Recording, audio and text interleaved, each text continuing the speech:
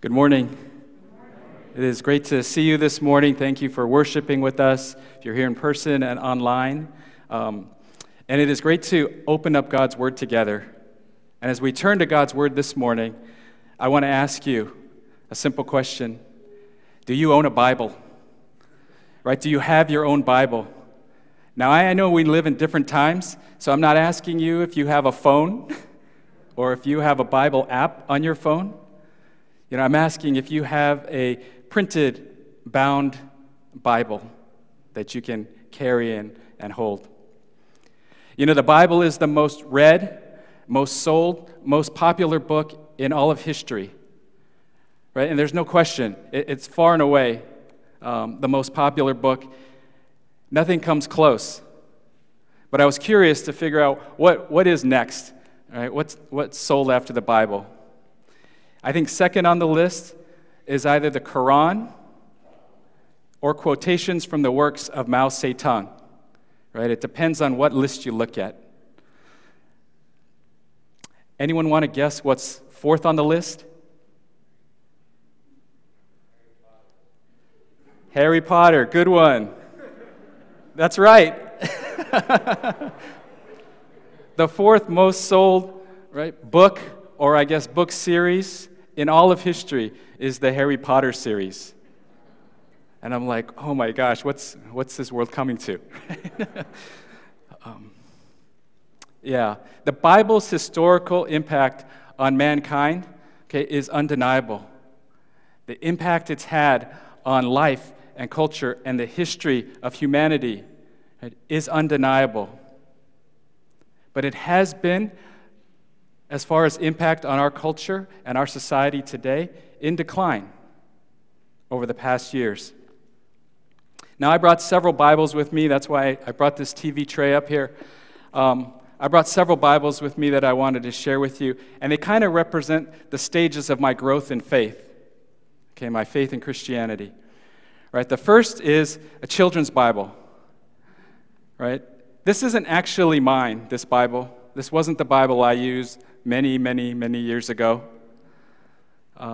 This I got out of the library, but I had one just like it. And maybe you had one just like it too. If you grew up in church, if you went to Sunday school, you had a children's Bible. Now, when I was a child and I had my children's Bible, the Bible, what I knew of it at least, right, was pretty straightforward. Wasn't it? The stories were simple. It was obvious who the good guys and the bad guys were in Scripture. And the lessons were pretty clear. The only challenge was I going to obey it or not, really at that age? Then here's my young adult Bible. Right, this is the Ryrie Study Bible. It's a New International Version. It's pretty beat up. I got tape over here on the binding. I love this Bible. It was given to me by some friends when I was in college. You could see that this Bible is thicker, well, a little bit thicker than the children's Bible. A lot more pages, a lot more words, not as many pictures. Right? You stepped up in weight class when you have fewer pictures in your books. Good study notes, made with fine Spanish bonded leather. Right? It's a good Bible. And I use it for everything. I used it for church, for retreats, for Bible study, for my devotions. And the pages are falling out. Right? And I use this Bible a lot for many years. During this period of my life, though, I began to understand more of God's Word and its implications for me. And I also learned how complicated Scripture can be. How there are many things I read that I didn't understand. I also discovered that many people around me, as I went to college, as I went into the workplace, many people did not care about the Bible. They didn't believe in it. It meant very little to them. Right? And it gave me pause. It made me think, why do I believe in it? What do I find in the Bible important for me as I get older. And so at times I struggled with the authority and the power of Scripture in my life. Okay, now this is the Bible I use today. Right? You could say I've downsized in my old age. Right? Smaller, thinner, it's just easy to carry around. But I can't tell you, I don't know how I could live without my Bible.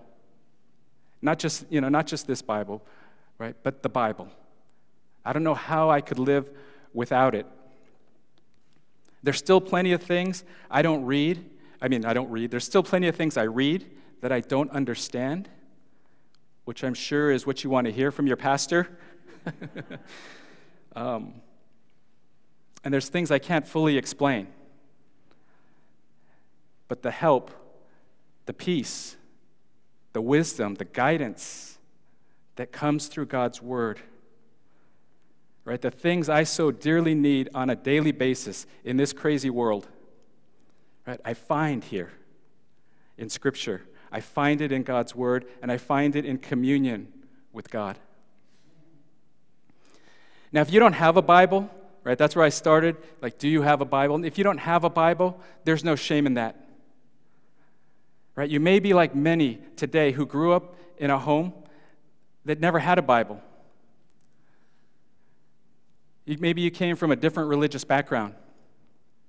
Right? We have plenty of Bibles here in our church. We have one under the chairs that you sit in, and they're free for you to take. We have some at Connection Central. We have some in our church library, and they're all free to take, for you to take and have your own Bible to read and to meditate on. Now, I share a little bit of my faith, my faith journey with my Bible so that you can kind of place yourself in the story. Where are you with respect to God's Word in your life? Are you in a place of trust and obedience to His Word? Or are you maybe in a place of doubt and skepticism? And you really don't know if it's true, you really don't know if it's relevant to life today. Or maybe it's ambivalence. Right? Many people are ambivalent about the Bible. They want it in their lives, or they want God in their lives, or they want the blessing of God, but they don't read His Word.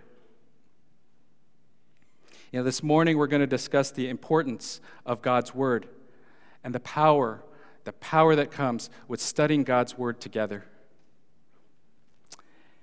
And so if you do have your Bibles or a device, and it'll be on the screen, I ask you to turn to 1 Peter with me. Turn to 1 Peter chapter 1. And I'll be reading assorted verses. 1 Peter chapter 1, starting in verse 13. God's Word says, "Therefore, with minds that are alert and fully sober, set your hope on the grace to be brought to you when Jesus Christ is revealed at His coming. As obedient children, do not conform to the evil desires you had when you lived in ignorance. But just as He who called you is holy, so be holy in all you do. For it is written, 'Be holy, because I am holy.' For you know that it was not with perishable things such as silver or gold that you were redeemed from the empty way of life handed down to you from your ancestors, but with the precious blood of Christ, a lamb without blemish or defect. He was chosen before the creation of the world, but was revealed in these last times for your sake. Through Him you believe in God, who raised Him from the dead and glorified Him, and so your faith and hope are in God. Now that you have purified yourselves by obeying the truth, so that you have sincere love for each other, love one another deeply, from the heart, for you have been born again, not of perishable seed, but of imperishable, through the living and enduring Word of God. For all people are like grass, and all their glory is like the flowers of the field. The grass withers, and the flowers fall, but the word of the Lord endures forever. And this is the word that was preached to you." Chapter 2. "Therefore, rid yourselves of all malice and all deceit, hypocrisy, envy, and slander of every kind. like newborn babies, crave pure spiritual milk, so that by it you may grow up in your salvation, now that you have tasted that the Lord is good. Let's pray. Father God, I pray that you would speak to us this morning. Lord, as we open your word, we honor you, we worship you. We pray that you would impart your voice, your word, your thoughts to us, Lord. And may you speak to us wherever we're at, Lord. Help us along this journey to grow in our faith, to grow in our trust in you, and to grow in our love for your word. We pray in Jesus' name. Amen. Now here in 1 Peter, the Apostle Peter is writing to believers in churches throughout the Roman Empire. And for what I understand, most of these places are what is now present-day Turkey. And we see this in verse 1 where he says, "To God's elect, exiles scattered throughout the provinces of Pontus, Galatia, Cappadocia, Asia, and Bithynia." See, these were new churches filled with new converts to Christianity. They're like church plants that we see popping up, right, in different neighborhoods. And for the most part, these people were Gentiles, right, which just means they weren't from Jewish heritage. They were Gentiles who did not grow up in Jewish homes and were unfamiliar with the ways of God, the ways of Yahweh. They had grown up in a pagan culture, right, but they found salvation in Christ through the Holy Spirit. So they were young in their faith. On top of this, if you know this book of 1 Peter, they were experiencing persecution, hostility against the faith as the culture around them scorned the idea that Jesus was Lord, that Jesus was the Son of God, that Jesus was the Messiah. And so Peter urges them in this book to remain faithful to Jesus. How does he do this? What does he say? He says, by staying strong in the truth of God's word. So I think it's important to recognize, just as I explained this background, that Peter's letter here is directed not so much to individuals, you and me and our own personal faith, which it does apply to, but he's writing to churches. He's writing to bodies of believers that live in the midst of an unbelieving world. Now, doesn't this kind of describe us today? Isn't this kind of our situation here as we come and worship, and the world is out there doing what it does? Right? Let me ask you, do you come from a long Christian heritage where your parents, your grandparents, and their parents loved the Lord and taught you what it means to be a believer?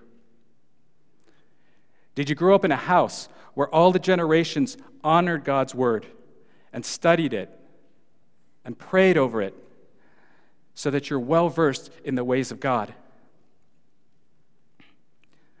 Right? Some of you may have. I know some of you have. And that's such a blessing. Right? I sure didn't. I would guess that, like the people Peter is writing to, many of you have come from unbelieving backgrounds. That Jesus wasn't worshiped in your home when you grew up. Right? You didn't go to Sunday school or church camp or VBS. And you're here today. You're only here because of God's incredible grace and his mercy to you and his loving hand that reached out and got a hold of your heart. And he filled you with his Holy Spirit. So we've been brought together, right, from all kinds of different backgrounds as one body, brothers and sisters in Christ. But we're not spiritually mature as we want to be, right? Isn't that true? In fact, many of us are still young in the faith, or we're still seeking to understand what Christianity is all about. Like the churches here in 1 Peter, we live in a world where the enemy's influence is strong, and God is often set aside. So the big question is for us this morning is, how do we learn to live as followers of Jesus in such a world? How do we keep moving forward in our faith? How do we hold on to our faith? And Peter tells us we learn by staying firm in the truth of God's word. And we do it together. So how exactly does God's word bring us together? Let me give you several things. The first, God's word, it reminds us of where we came from. If you know of Scripture, you see this takes place in Scripture often. It reminds us of where we came from. Peter says in verse 14, "Do not conform to the evil desires you had when you lived in ignorance." In verse 18, he tells them, "Remember that you were redeemed from the empty way of life handed down from your ancestors." See, Peter is reminding these new converts that at one time they walked in darkness. Right, look at the words he uses in just these couple of verses. Evil, ignorant, empty. And it's not simply because they were Gentiles, but because they, like all of us, were born into sin. Right, to keep us returning to our old way of life. And I think, it's all different for each of us, but we know what that was like. To keep us returning there, the Bible reminds us of where we came from. We weren't born children of light. Our natural inclination has always been to sin and to rebel against our Creator. Now, some of you have long since repented. Praise God, have long since repented of those days. And God has brought you into the light. But we need His word. We need to be reminded to be grounded in our faith of where we came from.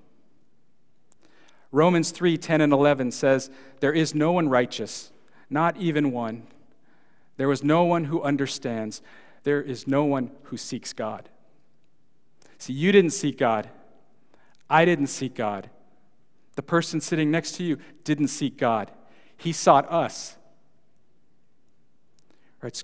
Scripture brings us together because it puts us all in the same boat with one another. And then it explains that we have been redeemed by the precious blood of Christ. Not by anything we've done, only by His blood shed on the cross. Amen? This is the good news of God's word, which we constantly need to be reminded of. I love verse 23 in this passage, which says, "For you have been born again, not of perishable seed, but of imperishable, through the living and enduring Word of God." See, the Word of God is that seed, right? We learned that in the last sermon series about the parables, right? The Word of God is that seed, that imperishable seed, which brings forth new life. And we constantly need to go back to it. So the Word, it reminds us of where we came from. Second, God's Word, it gives us hope for the future. In verse 13, Peter says, "With minds that are alert and fully sober, set your hope on the grace to be brought to you when Jesus Christ is revealed at His coming." See, God's Word gives us a common vision, us together, a common vision for the future. The hope of Jesus' return when God's power and glory will be seen and evident to all. Later on in verse 21, Peter reminds them that God raised Christ from the dead, and so their faith and hope are in God. And he wants to encourage them in the face of persecution, in the face of hostility, in the face of unbelief. See, you and I, we need the constant input of God's word to withstand the onslaught of a godless culture. We see it in our schools. Right? We see it in public life. We see it in our workplace. We see it in the media. A culture that not only doesn't agree with us, but actively tries to stifle our faith. It's a culture full of idols, full of preoccupations, full of worldly and material desires that resist any knowledge of the one who created them and belief in the Son who died for them.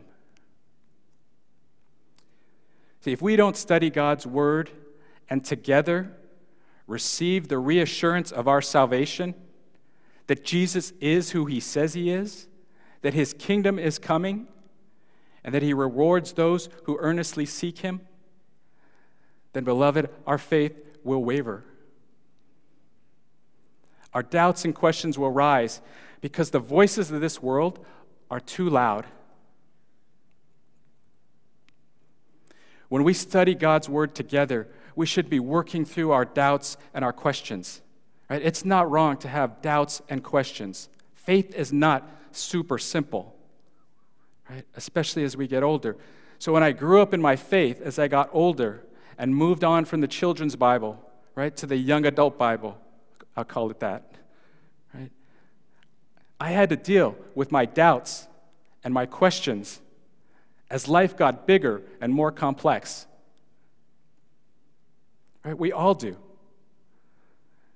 Bible study, the study of God's word, brings us closer together because we wrestle with God's truth together. Like Jacob wrestled with the angel. And you know what it does? It refines us. It strengthens our convictions. It helps us to understand why we believe in the first place.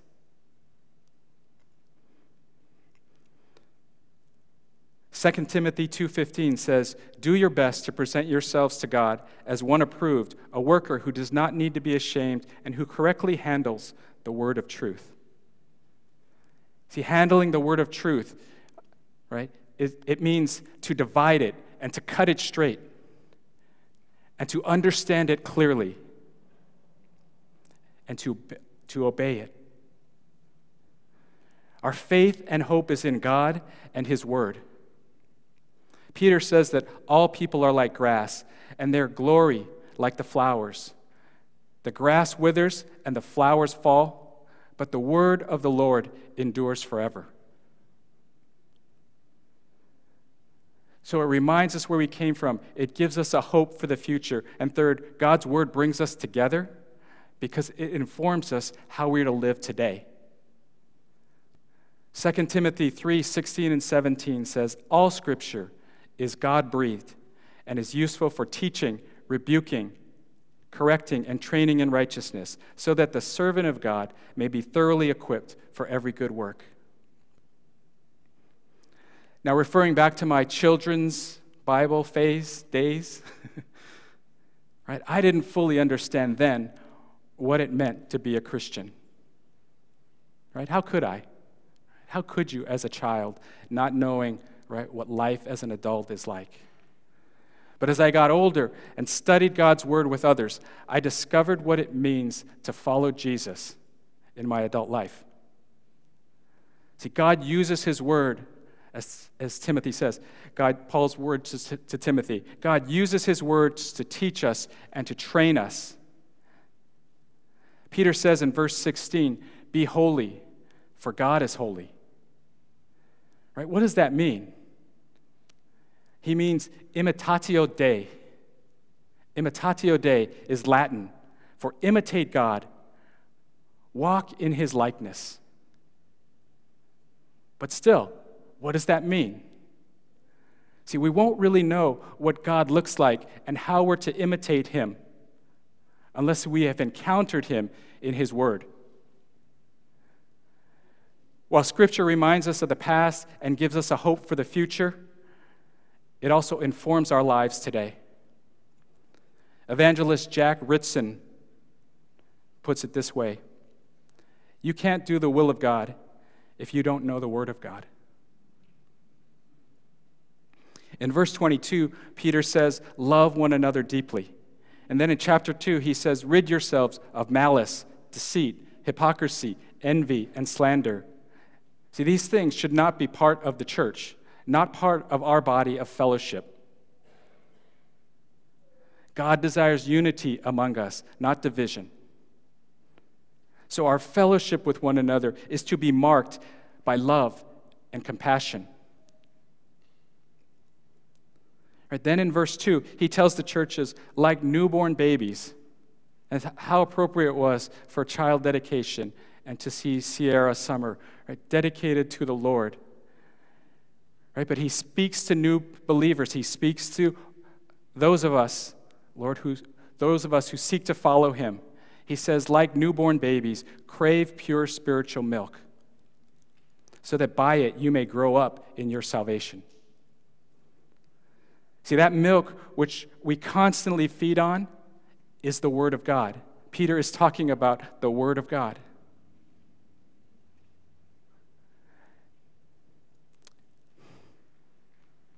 As individuals, but also as a church, we will be stunted in our growth if we don't feed on the Word of God. God gives us instruction on what to do here in his Word. Now the only question is, will we do it? See, when we think about the power of together as a church, God's Word should be at the center of that. It reminds us of where we came from. It gives us hope for the future, and it informs us on how we're to live today. But in the end, none of these things are the main reason for studying God's Word. The main reason, the real value, is to have an encounter with Christ. Right, the Bible is not information. The Bible is revelation. It's a revelation about who God is and what he's doing. It's not about a plan of salvation as much as it is about the man of salvation and who we are to humble ourselves and submit to. And I believe if we open our hearts to the words of Scripture and we do this together, God will reveal himself to us, and he will become stronger and stronger in our lives and in our hearts. Hebrews 4:12 says, "For the word of God is alive and active, sharper than any double-edged sword. It penetrates even to dividing soul and spirit." So just here as we wrap up the message, I'm going to do something a little different. I want to close our time by reading God's word together. Just 2 simple verses. And I want to invite the worship team to go ahead and come up. And I'd like to invite the congregation to stand, if you're able. Please stand as we read God's word. And these 2 verses are also from this passage. They're from 1 Peter 2, 9 and 10. And these are Peter's words of encouragement to these churches, to these bodies of believers, right, who need strengthening, who need encouraging, who need the word of God in their lives, and who face persecution in the world. Right? And this is Peter's encouragement to the church. And I've changed the you to we, right, and the you to us as we read God's word together. Let's read aloud and together. "But we are a chosen people, a royal priesthood, a holy nation, God's special possession, that we may declare the praises of him who called us out of darkness into his wonderful light. Once we were not a people, but now we are the people of God. Once we had not received mercy,